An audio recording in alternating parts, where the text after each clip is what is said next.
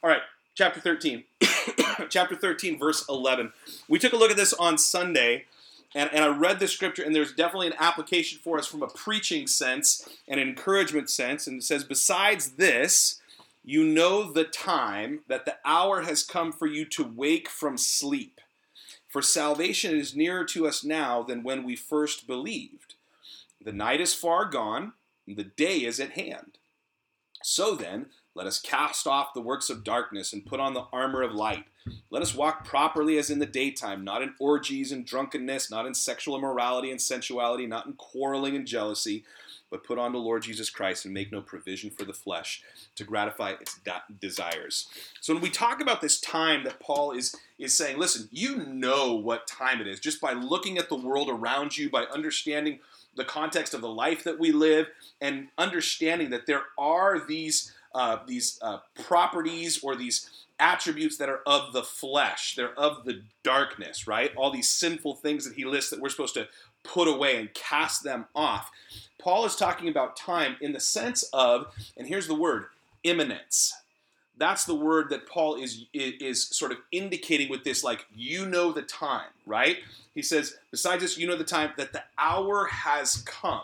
There's this idea of anticipation that Paul is talking about. And again, the word is imminence. And what he's talking about is salvation from an eternal perspective. When we're saved, when we believe upon Jesus for salvation, there's an instantaneous, what we call positional righteousness given to us, positional salvation that is attributed to us because of Jesus. We're saved. And yet throughout walking in our life with the Lord, we still battle sin. We're still in the flesh. Paul teaches in other areas. We talked about this. Oh, woe, woe is me, oh sinful man that I am, who's going to save me from this body of flesh. I'm still in the flesh. Although my spirit has been renewed, the Holy Spirit resides in me, all those kinds of things, I still have to battle the temptations to sin. But what he's saying here is the reason why we want to cast those things off even in our behavior is because we have this expectation, this imminent anticipation of the return of Jesus. When he talks about the hour has come, he's talking about this anticipation of Jesus coming back. And so this idea of knowing the time, the hour has come to wake from sleep, for salvation is nearer to us now than when we first believed. When we first believe, we're saved. In the moment, we're saved. We get it. We have the hope of heaven. The Holy Spirit seals us and gives us that promise. But Paul's saying, now, as I'm writing this letter to you, even though you may have believed previously, understand that our salvation is even nearer now. And it's sort of like, when you stop and think about it, a no-duh statement. Every breath we take is one that we could go, Jesus could come back now. Or now. And you could just keep doing that throughout your whole day. I don't advise it. You got to get stuff done. But that's the sort of anticipation that he's talking about. So it's living with this full, and here's the word that I want to attach to it, the full resonant expectation that Jesus could return at any moment. The reason I use the word resonant, it comes from a musical reference for me, someone who plays like a guitar. Like when you hit the guitar strings, and if you've ever played guitar or stood near it, the sound waves that come out of the sound hole of the guitar, they make the wood vibrate, right? It consumes the entirety of the instrument, right? Or speakers, like when you're listening to music, speakers. There's a resonance that just fills up the space. Our expectation of the imminent return of Jesus for us, his people, should be resonant in our life. It should just sort of consume all the different aspects of our life. That's the idea of this. And while we're not here in terms of discussing specifically or debating eschatological timetables and sort of how the end of time is going to happen, what Paul is bringing the attention of the church to is this. Regardless of whether it's by way of what some believe is in the scripture called the rapture, right, where Christ comes in the sky and takes his church out of the earth before the time of the Great Tribulation, or if it's just a reference to the time that Jesus actually comes back and sets his foot on the earth and finally kills off sin, puts sin to death eternally, and establishes his kingdom here on a renewed earth, the scripture is really clear that we as God's people are called to be ready. That's the whole idea. We're called to live in a manner worthy of the name of Christ because he's coming back. He's coming back really soon. In fact, 1 Thessalonians chapter 5, mark that down. I want to read that to you. 1 Thessalonians chapter 5 has this description of what's called the day of the Lord, the day that Jesus is going to come back and he's going to take possession again fully of his creation. And Paul would say this in 1 Thessalonians chapter 5, "Now concerning the times and the seasons, brothers and sisters, you have no need to have anything written to you." So Paul's already saying, you guys already think about this. You guys already have an understanding, whether it's because I've taught you before and I've written letters to you before describing the times and the seasons. He says, you guys already know these things. He says, "For you yourselves," in verse 2, "are fully aware that the day of the Lord will come like a thief in the night. And while people are saying there is peace and security, then sudden destruction will come upon them as labor pains come upon a pregnant woman, and they will not escape. But you are not in darkness, brothers, for that day to surprise you like a thief. For you are all children of light, children of the day. We are not of the night or of the darkness. So then, let us not sleep as others do, but let us keep awake and be sober. For those who sleep, sleep at night, and those who get drunk are drunk at night. But since we belong to the day, let us be sober, having put on the breastplate of faith and love, and for a helmet the hope of salvation. For God has not destined us for wrath, but to obtain salvation through our Lord Jesus Christ, who died for us so that whether we are awake or we are asleep, we might live with him. Therefore, encourage one another and build one another up, just as you are doing." And so in this section, again, Paul uses similar language as you would expect as he's writing letters to different churches where he's saying, hey, cast off the works of darkness. Get rid of that element in your life and put on the armor of light. Now, if Paul wrote this 2,000 years ago and was encouraging the church then to be prepared and to live with expectation, how much more now should we live with this expectation that Jesus is coming soon, that like a thief in the night, when you don't expect it, Jesus is going to come back. Now, that reference to not expecting it and a thief in the night, that's for someone who hasn't given themselves over to Jesus, right? We who have given ourselves to Jesus, believed upon him, we have that expectation. We're looking up all the time. We're expecting Jesus to come at any point. For someone who hasn't believed upon Jesus, yeah, it's going to come like a thief in the night. They're going to think everything's peaceful and secure. Their life might be great in that sense. And then all of a sudden, Jesus is going to come back. And they're going to stand in judgment, like we talked about on Sunday, before the Lord. And they're not going to have what the Bible calls an advocate for them. Like I described on Sunday, listen, we don't actually even have to answer the Lord when we're judged by him. Jesus steps in and he tells us that if you confess my name on earth, I'll confess your name before the Father, right? If people haven't believed upon Jesus and Jesus comes back and they have to stand before the Lord without that advocacy of Jesus Christ on their behalf, they're done for. They're done for. And so if Paul's writing this 2,000 years ago to the church, how much more do we need to call ourselves to obedience and holiness to cut off the works of darkness from our life? Now, in verse 14, Paul says, "But put on the Lord Jesus Christ, and make no provision for the flesh to gratify its desires." What does it mean to make no provision for the flesh? I think we can understand in a real sense that there's always this push-pull relationship. That while our spirits have been renewed, while we are new creations in Christ, we have this desire that God has given us for holiness in Jesus. Like Paul says, we're still battling the flesh. There's always this push-pull relationship. To understand the flesh and what that push-pull relationship looks like, there's multiple references in Scripture to it. So just mark these down as I call them out to you. Galatians chapter 5, beginning in verse 16. Galatians 5:16, Paul would say this, "But I say," Paul, "walk by the Spirit, and you will not gratify the desires of the flesh." Why should we want the Holy Spirit? Remember, in the church, I'll say the Western church culture, man, we have some pretty defined lines between believers in Jesus Christ where some draw a line and go, okay, I get the Holy Spirit. He's the one that is in us. He's God in us, and that happens when we're saved. But beyond that, I don't want to have anything to do with it. Because the whole Holy Ghost thing or the Holy Spirit thing or the Spirit doing things in me, I'm not sure if I'm real comfortable with that. And yet there's other people who are also Christians who go, Holy Spirit, great, let's do that to the fullest. Let's just read the Bible. What? No, let's just do the Spirit thing, right? There's always a balance in the Christian life that we have to understand. But here's the importance of it that Paul says, if you walk by the Spirit, meaning if you're led by the Holy Spirit, if on a day-by-day basis you just go, Holy Spirit, I'm a mess by myself. The decisions I make, bad.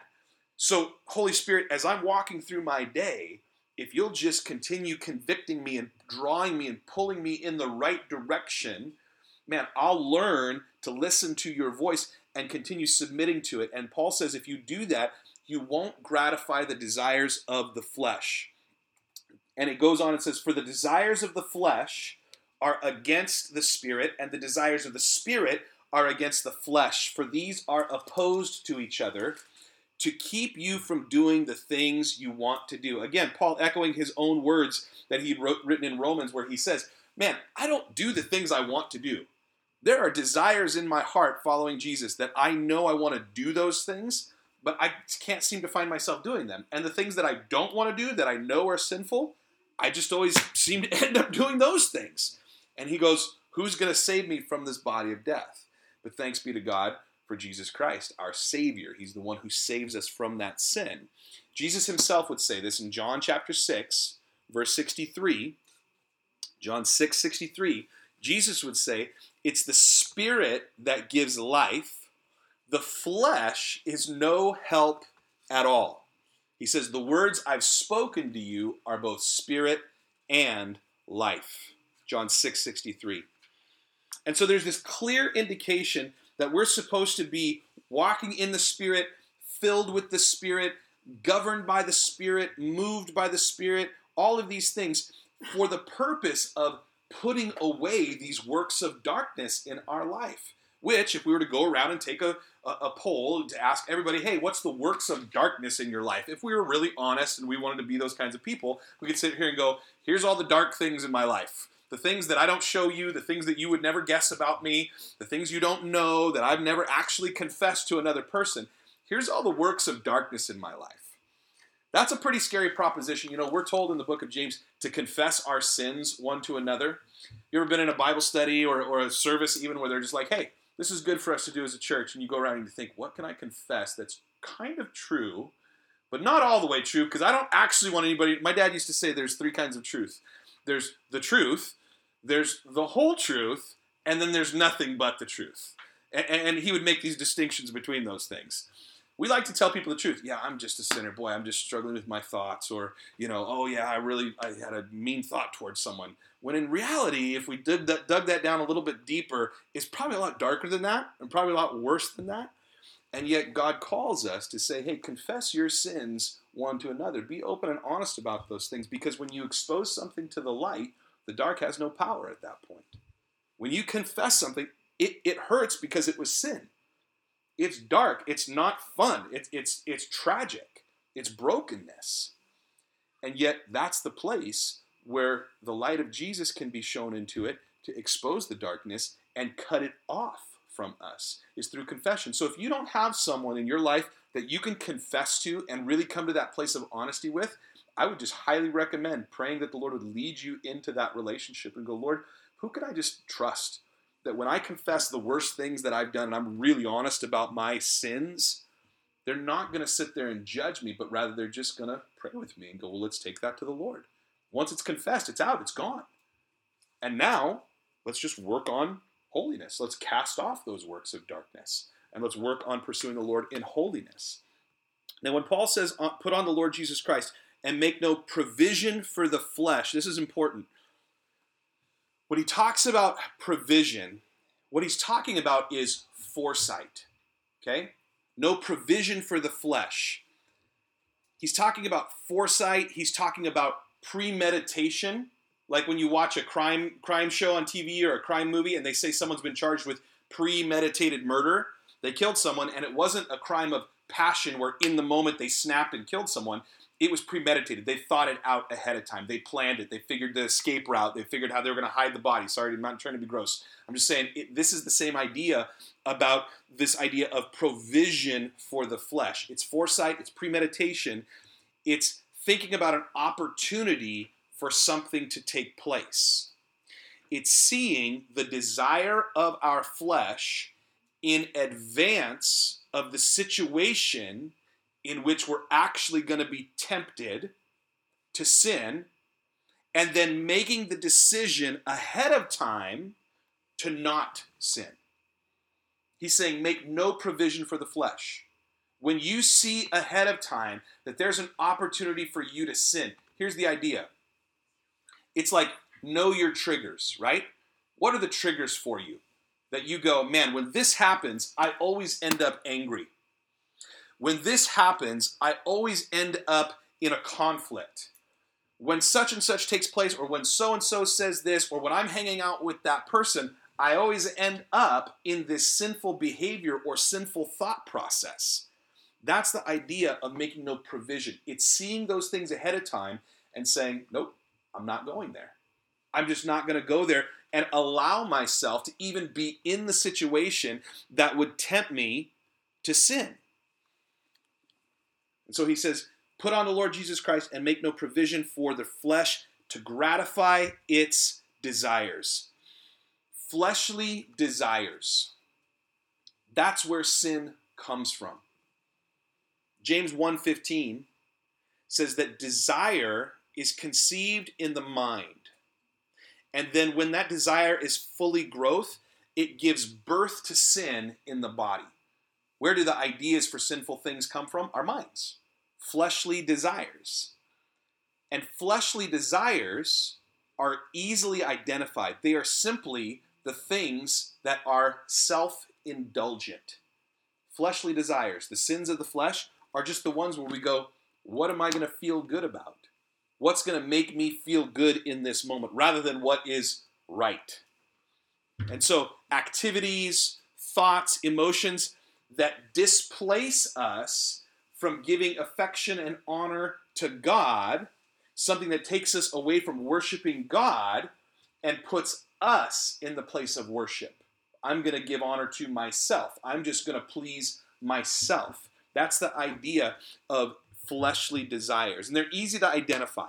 The truth is that when we stop and consider what are the fleshly desires that I have, we may think, well, I'm pretty humble, Lord, like don't strike me dead, but I'm pretty humble. I'm trying to not think about worldly things. I'm trying to be, righteous in the things that I'm doing, copying Jesus.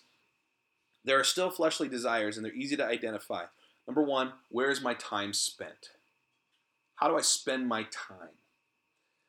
Stop and look at what you spend the majority of your time doing. Now, I'll say the caveat to that is outside of the requirements of our life, work, school, those kinds of things.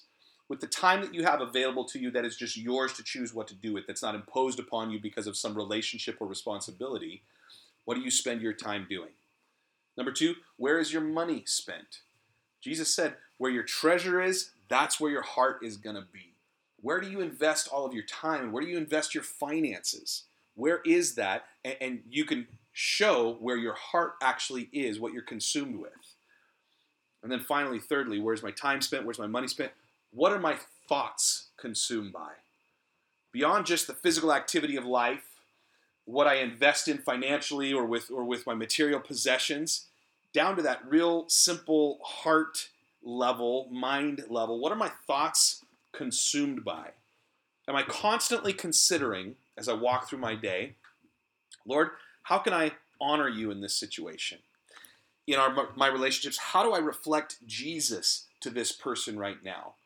How do I do what Paul says in 2 Corinthians? Take my thoughts captive for Christ. What are my thoughts consumed by? And this is what Paul's talking about when he says, make no provision for the flesh to gratify its desires.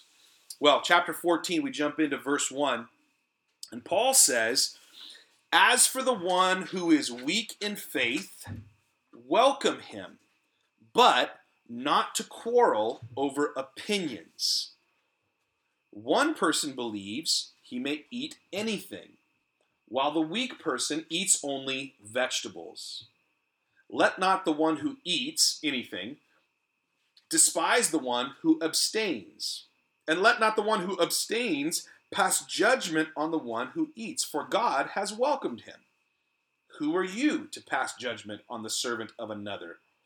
It is before his own master that he stands or falls, and he will be upheld, for the Lord is able to make him stand. Let's stop right there. Paul begins discussing in this section, again, the big picture.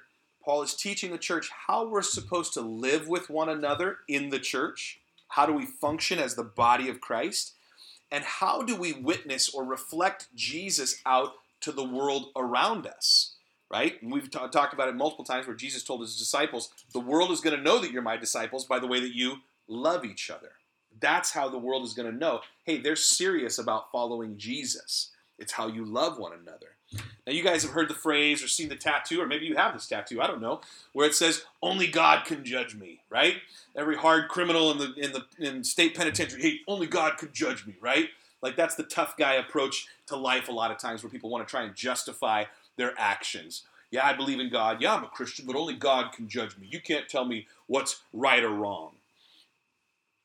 Now, we can sort of laugh at that comment and go, well, okay, but you should also understand that there are responsibilities that we have as Christians, right? I can't judge you, but you will answer to God for your behavior and activities. But it's one of the things that, again, as Christians, as a self-critique for ourselves, to be aware of how we're relating to each other and how we're witnessing to the world. We have to be cautious, because Christians are really good at taking Scripture out of context and adding what's called a subtext, or their own meaning to a Scripture, when that wasn't the purpose of the Scripture.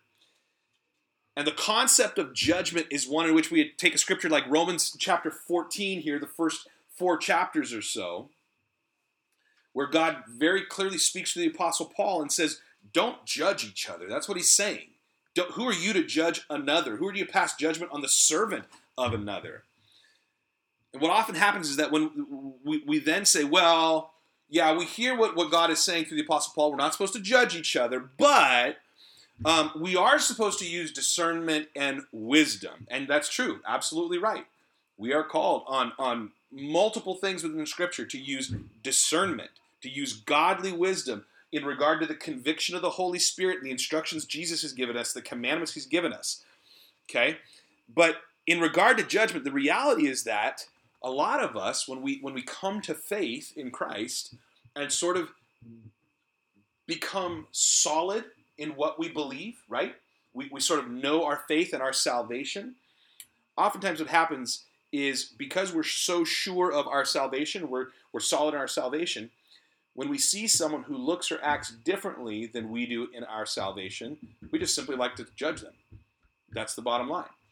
We like to judge people because we like to be right and we want other people to be wrong.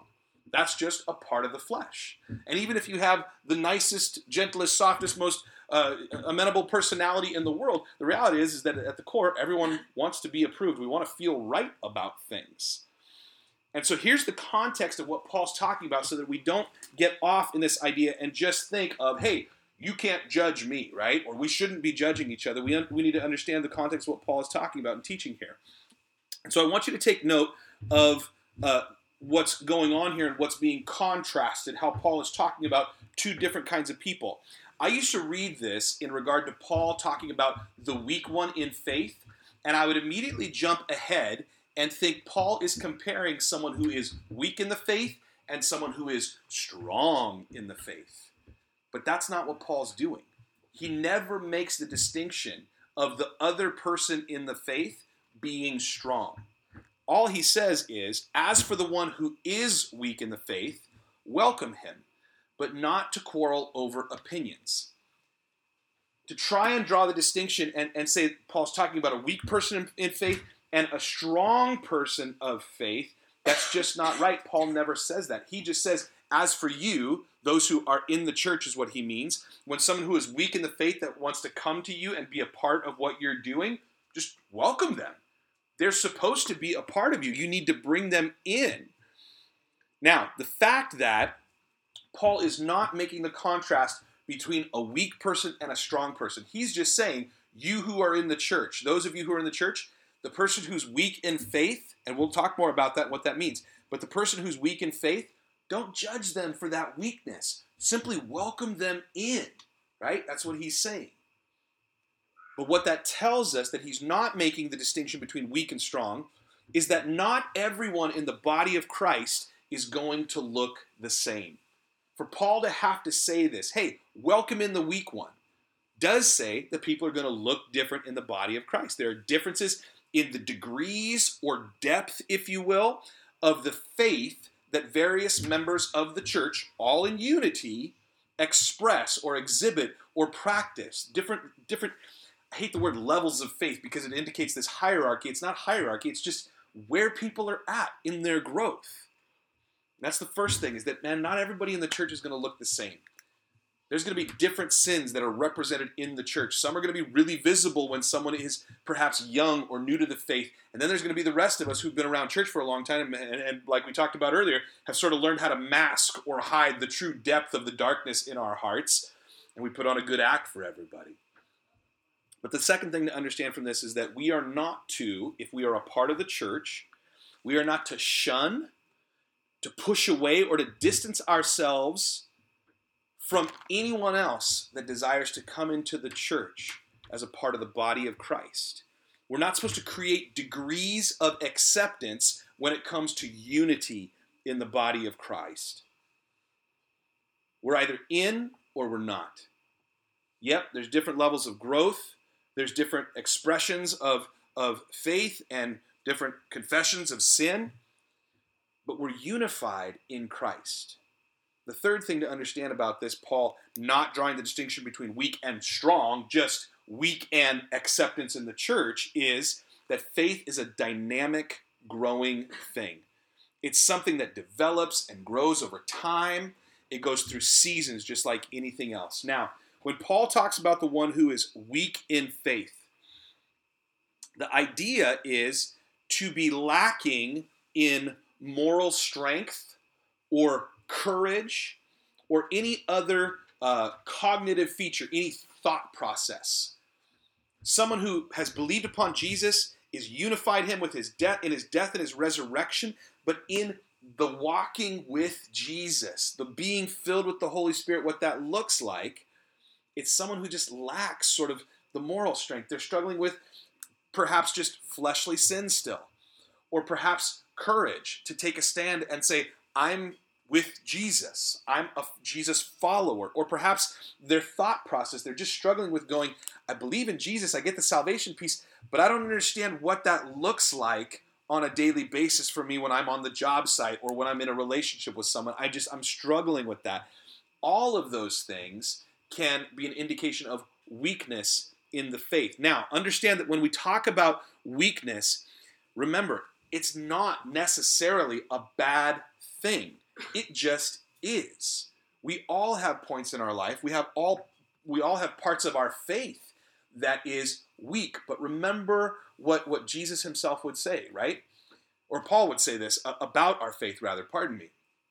That in our weakness, Paul was giving his own testimony, that in our weakness, the places where we're weak, he would seem to approve of that so that Jesus can be strong in that situation. That's what Paul would say. And he was talking about the thorn in his flesh, the one that he prayed for God to remove and say, Lord, just take this thing away from me. He prayed 3 times for that. And the Lord said, no, my grace is sufficient for you. In your weakness, I'm strong. That's the idea. So whereas we might look at that on first blush and go, weak in the faith, ooh, whoa, whew, got to watch out for those who are weak in the faith. Listen, those who are weak in the faith, oftentimes that's where Jesus is working the most. That's where we see people just on fire and inspired and excited about being a part of God's family. It's because they're so close to and they're so butted up against their sin still. And they're going, oh no, I'm being saved moment by moment. And what is this idea that Jesus might come back in the very next moment?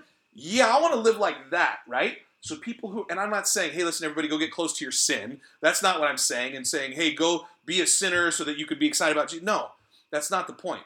But what we see is that in the weak parts of faith, we see Jesus working actively. And so it's incredibly important that we not look down on that person. We not look down on the weaknesses in our own life, but rather expose those things, welcome those things into the body of Christ. What that means on a really practical level, and I've mentioned it before, is that the church, the way that we understand it, and sort of the production value that we've put on what a church service should look like, doesn't seem to always match up with the description of the church in the Bible.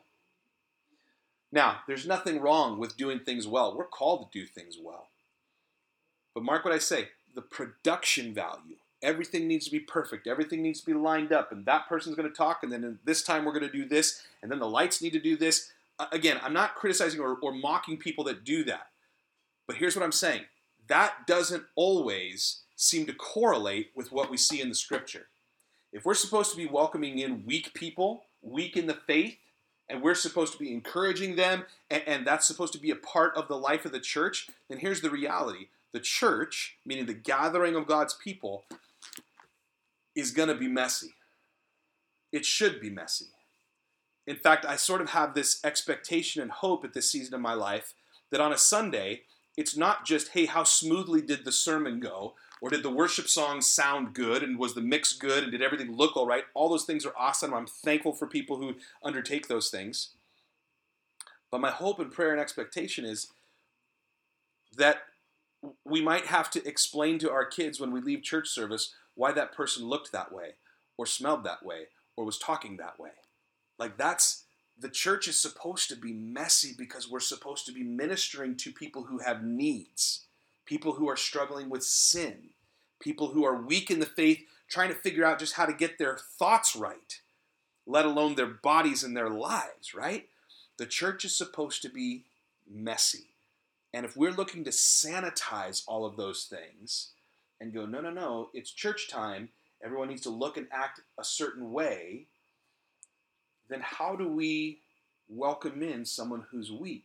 What happens is we start establishing the standard of to come to our church or be in our fellowship, you need to look a certain way. You need to make a certain amount of money.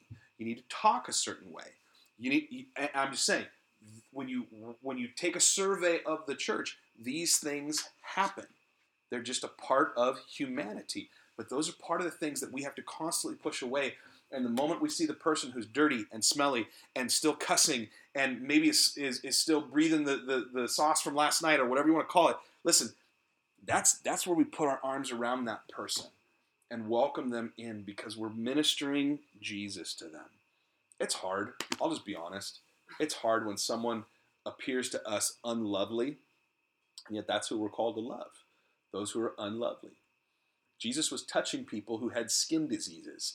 As we've read through the Old Testament, right? In our read scripture, as we're reading through the Old Testament, how many times was there the repetition of what the cleansing process was if you came into contact with some sort of skin disease, right?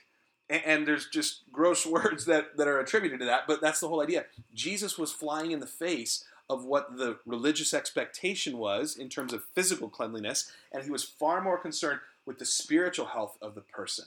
Now, he could heal the physical need as well, but he was worried and concerned about the spiritual health of the person.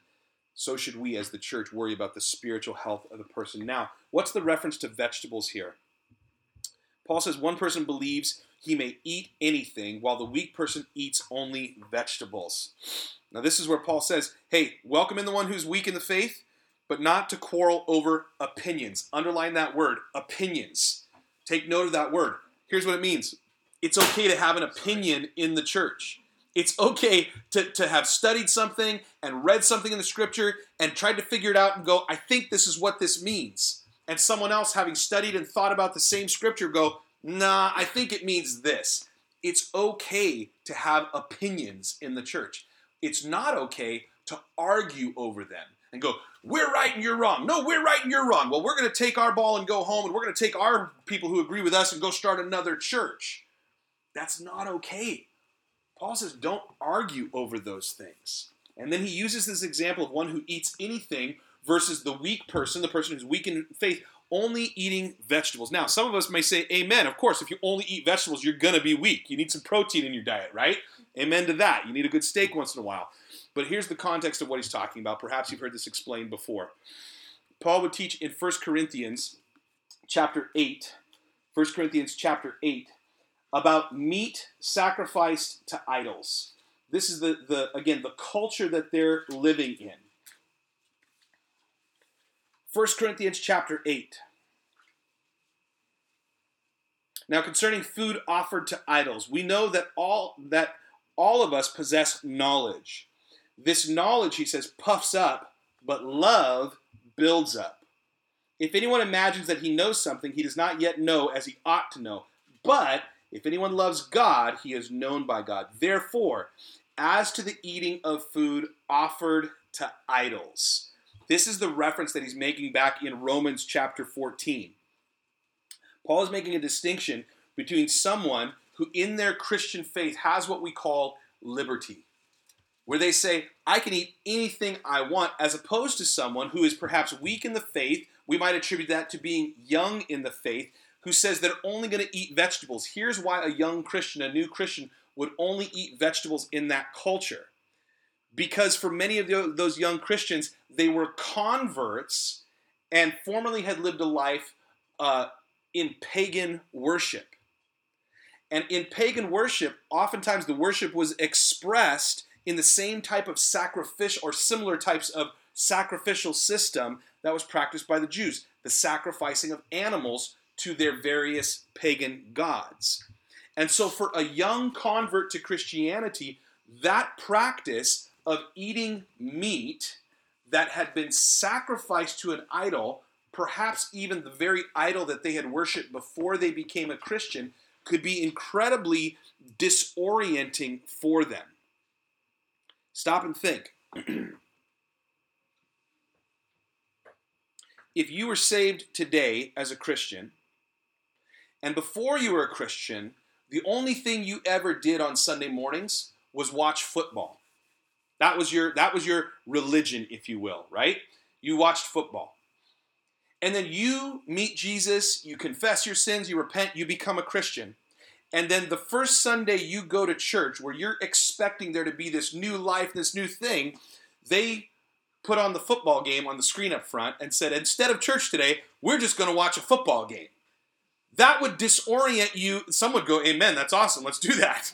But others would go, wait a minute, I thought the Christian life was supposed to be this pursuing of Jesus, and what happened to the worship and all these things? Before I met Jesus, I just watched football anyway. So what's the difference? See, here's what would happen with the early Christians. As they grew in their faith and their understanding of who Jesus was, they would come to realize that meat, whether it had been sacrificed to an idol to worship that idol or not, was just meat. It didn't matter where it came from or what purpose it had been slaughtered for. It's just meat. And if we receive that with thanksgiving in our heart to the Lord for him providing food for us, then we're just worshiping God by taking that meat. But for the one who is young, weak, new to the faith perhaps, for them to see that meat that was sacrificed to an idol and go, wait a minute, I used to sacrifice and eat that meat, and when I was doing it, I was worshiping one of the Baals or the Ashtaroths, one of the other pagan gods or goddesses that were alive in that culture. The worship was alive in that culture. They go, I can't do that as a Christian. I can't, with good conscience, eat that meat because it was sacrificed to that God.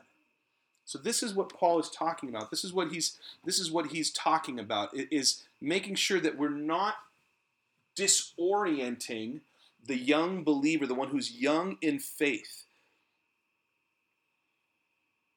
And so he says, let not the one who eats despise the one who abstains. Oh, those young Christians, so zealous for religious things.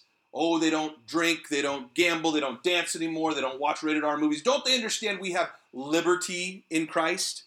All things are lawful. Remember the second part of that verse. But not all things are profitable or expedient or healthy. And so Paul says, let not the one who eats, who takes liberty in the things of God, Despise the one who abstains, and let not the one who abstains pass judgment on the one who eats, for God has welcomed him. See, oftentimes, here's what happens. This idea of weak. Oftentimes, we think of someone who is, and I'll just say, I'll use the word religious, and what I mean by that is someone who is strict with their devotion to the Lord. And again, they see those things of the flesh, the things perhaps that they were a part of before they met Christ, the things that they practiced in their life, and they say, I'm not going to do those things. And we see them sort of place discipline in their life over those moral things, I'll say. A lot of times we look at that and go, boy, that person's really strong in their faith. Look at them. They're resisting the temptation to drink or smoke or whatever the case might be. Watch rated R movies, all the common ones that we typically think in terms of church and how people judge other people. And we think of them as strong because they're sort of taking a moral stance. And yet, what it would seem is that Paul is saying the one who abstains from things is actually weak. Now, that's a hard thing for some of us to hear because a lot of us have lived our entire life going, no, the strength of my faith is that I'm not going to give in to sinful things, which is true as well. But there are those who don't do things, don't follow the actual conviction of the Holy Spirit. And that's a whole other subject to jump into. But when we talk about conviction, I'm convicted, I have the conviction not to do such and such a thing. Listen, conviction is great as long as it actually is the Holy Spirit. There's a difference between conviction and a choice. The conviction of the Holy Spirit will always match up with something that the Scripture has given us. A choice that I might make in my faith is just that, a choice. That's all it is. And someone else, as long as they are listening to the conviction of the Holy Spirit and are being obedient to what Scripture says, could make a different choice and still be under God's grace and in the fellowship of the church. And Paul says, he says, don't despise the one who abstains from things, the ones who are weak, and don't pass judgment on the one who partakes of stuff. God has welcomed him. And then he says, who are you to pass judgment on the servant of another? It is before his own master that he stands or falls, and he will be upheld, for the Lord is able to make him stand. So in our faith, again, we answer for ourselves. We'll all stand before the judgment seat of Christ, and Christ will be our advocate. The Lord can help us to stand in the day of judgment so that even the things that we might convict each other of and judge each other on, the Lord can help us stand even in the face of that. And so Paul really draws that separation to go, listen, here's the whole idea. Nobody should be judging anybody else on what they're doing, as long as they are within what God has given us in our salvation and the confines of what he has spoken to us in his word. Well, we're at verse 5, but I'm going to take a break there. And we'll continue on next week.